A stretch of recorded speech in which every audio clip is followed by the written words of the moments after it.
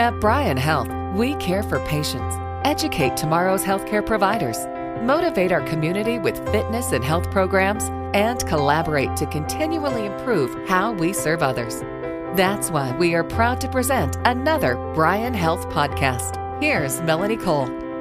We all know smoking is bad for you. So many harmful effects. But quitting is a whole nother story and seems to be so difficult for millions of people. Here to help us with that is Jody Sudik. She's a certified ACSM health fitness specialist with Bryan Health. Jody, it's a pleasure to have you with us today. Speak about some of the harmful effects of smoking so that we can kind of really get into the meat of why it's so important to quit. Smoking and just in general tobacco use is very harmful. It affects every system in your body.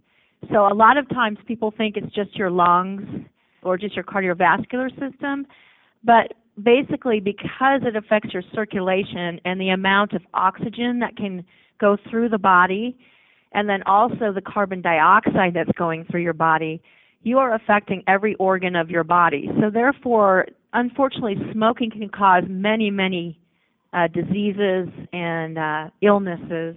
Specifically, cancer is a really big one. Again, any type of lung disease, heart disease, these are all affected by tobacco use, nicotine use, as is diabetes.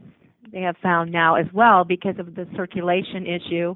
And also, when you smoke or ingest nicotine, your body is kind of going through that fight or flight syndrome.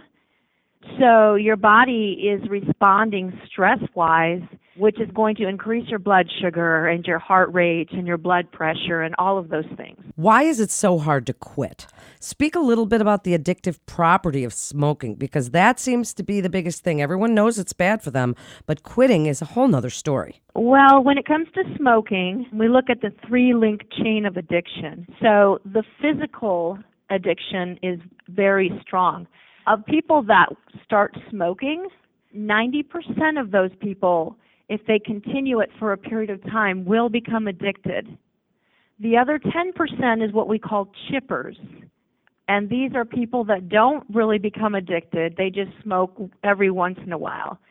But that's only a 10% chance of all the people that start smoking. Smoking is also used for a lot of people as a coping mechanism. So there's some mental aspects in there as well as social.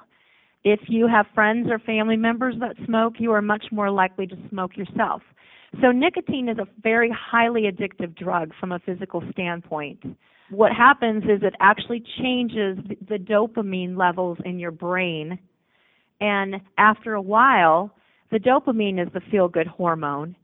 After a while, your own body stops producing it because it's relying on the nicotine that you're ingesting, the smoking, to continue to build up that dopamine. And that's why it's very, very difficult to quit. It takes time. Generally, people have to try to quit more than once and oftentimes have to have some kind of drug assistance to do it.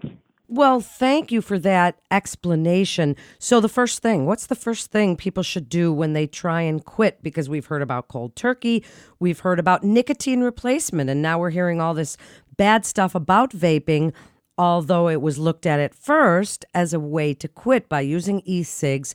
What do you want them to know about the first thing they should do when they make up their mind and make a plan to quit smoking? To this day, the most successful way, but the more difficult, has been cold turkey. So the first thing is the person has got to want to stop for whatever reason. Unfortunately, in my position, a lot of times I see this happening once they have a disease, once they have a COPD or heart disease, then that might convince them, but not always, to quit. So they have to want to quit. And then it's really best for them to have some sort of professional help. So that might entail just talking to their doctor in case they do need some assistance with that. Of course, you can get nicotine replacement over the counter. Unfortunately, a lot of people get it and they really don't know how to utilize it, even though there is instructions on there. So, for example, they don't really know how much they should really be using, how they should be using. Like when you use the gum, you actually have to crack it and park it in your cheek. You don't want to chew it like you would normally chew gum. If you have a patch, You don't want that patch on or getting wet. It can actually burn your skin. So there's a lot of elements to it, and that's why I think it's important for them to contact their physician. And then also having a group class or someone else to help you along the lines is very helpful because you have that network and you have that group support. When is it time, do you think, to join one of those support groups? If you're trying cold turkey, and maybe you've tried a few times, because I've heard that a lot of people that quit smoking kind of they fall off the wagon a few times.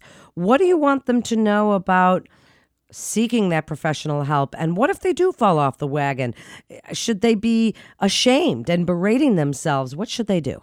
No, it's very common to fall off the wagon. And in actuality, research shows that on average, people have to try about 7 times. The one thing that they should know is once you stop smoking, you cannot start again.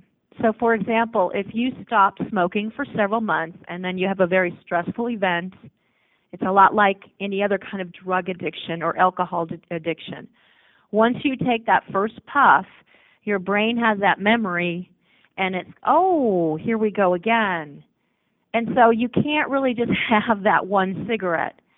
You have to really try very hard to continue to stay off, once you've gotten so far. So when should they join? I mean, I think it just depends on the individual and when they're ready. In a case that I've seen where people join the class because their employer tells them they need to in order to obtain health insurance, or their family or their spouse or their friends or whoever's encouraging them to do it, they still have to be the ones ultimately that want to quit.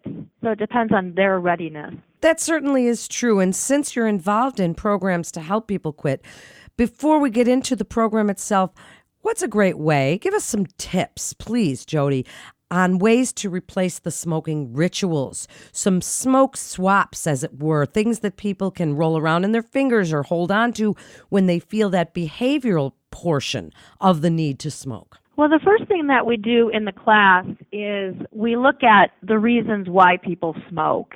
Is this habitual for them? Are they getting that oral stimulation? A lot of people, it's how they cope with stress. And so once we see the pattern of why they are picking up a cigarette, then from there, we give them tips as far as what can you do to replace it. I mean, I can give you some general tips, but I'll tell you it's very individualized. If it's somebody that it's a habit for them to get up every morning and have a cup of coffee with a cigarette, we've got to figure out what else they need to do. Maybe not have that cup of coffee. Maybe if you always smoke when you're on the phone, you have to figure out an alternative thing that you can do instead of smoking that cigarette. As far as general tips go, it's going to just depend upon why they are doing it. If it's stress, then we work on stress. We work on teaching them relaxation techniques. We encourage them to adopt a healthy lifestyle. So exercise is a good one for coping with stress. Instead of having that cigarette when you're stressed at work, get up and take a walk, things like that. All pieces of good advice for sure. So then tell us about your classes and the program and any resources that you'd like to mention to assist in quitting this habit for good. The program that we have here at LifePoint for Bryan Health, me and another girl went through a training to become a Freedom from Smoking tobacco cessation facilitator, and it's run through the American Lung Association. And so we actually use their guidelines and their outline for quitting. The class that we offer here is 6 weeks, and it's an hour class once a week. The American Lung Association does recommend having longer classes, but what we have found is a lot of times people will not commit to that. So we just kind of had to shorten it up a little bit. As far as a program goes, there's a couple things. One is that you have other people trying to quit with you. So having that group support is really important. The second thing with the group effort is that you can help each other problem solve. There's not one easy answer to stopping smoking. So maybe someone in the class had a situation and they were successful with this, and so they can kind of give each other feedback. Also, with the group class, you become more accountable. you're making a commitment to a class, and therefore when you're coming each week, you're reporting in to a group of people. Some individuals really don't like the group. I've done one-on-one counseling myself, just trying to help them with their behavior, trying to help them find different ways. Like I mentioned before, a lot of it's stress, so we really work on how you can cope with stress without reaching for that cigarette. Well, thank you so much, Jody, for joining us. Really important segment and such great information for people to hear. And that wraps up this episode of Bryan Health Podcast. And thanks to our Bryan Foundation partner, Davis Design. Please head on over to our website at bryanhealth.org for more information and to get connected with one of our providers. Please also remember to subscribe, rate, and review this podcast and all the other Bryan Health podcasts. Until next time, I'm Melanie Cole.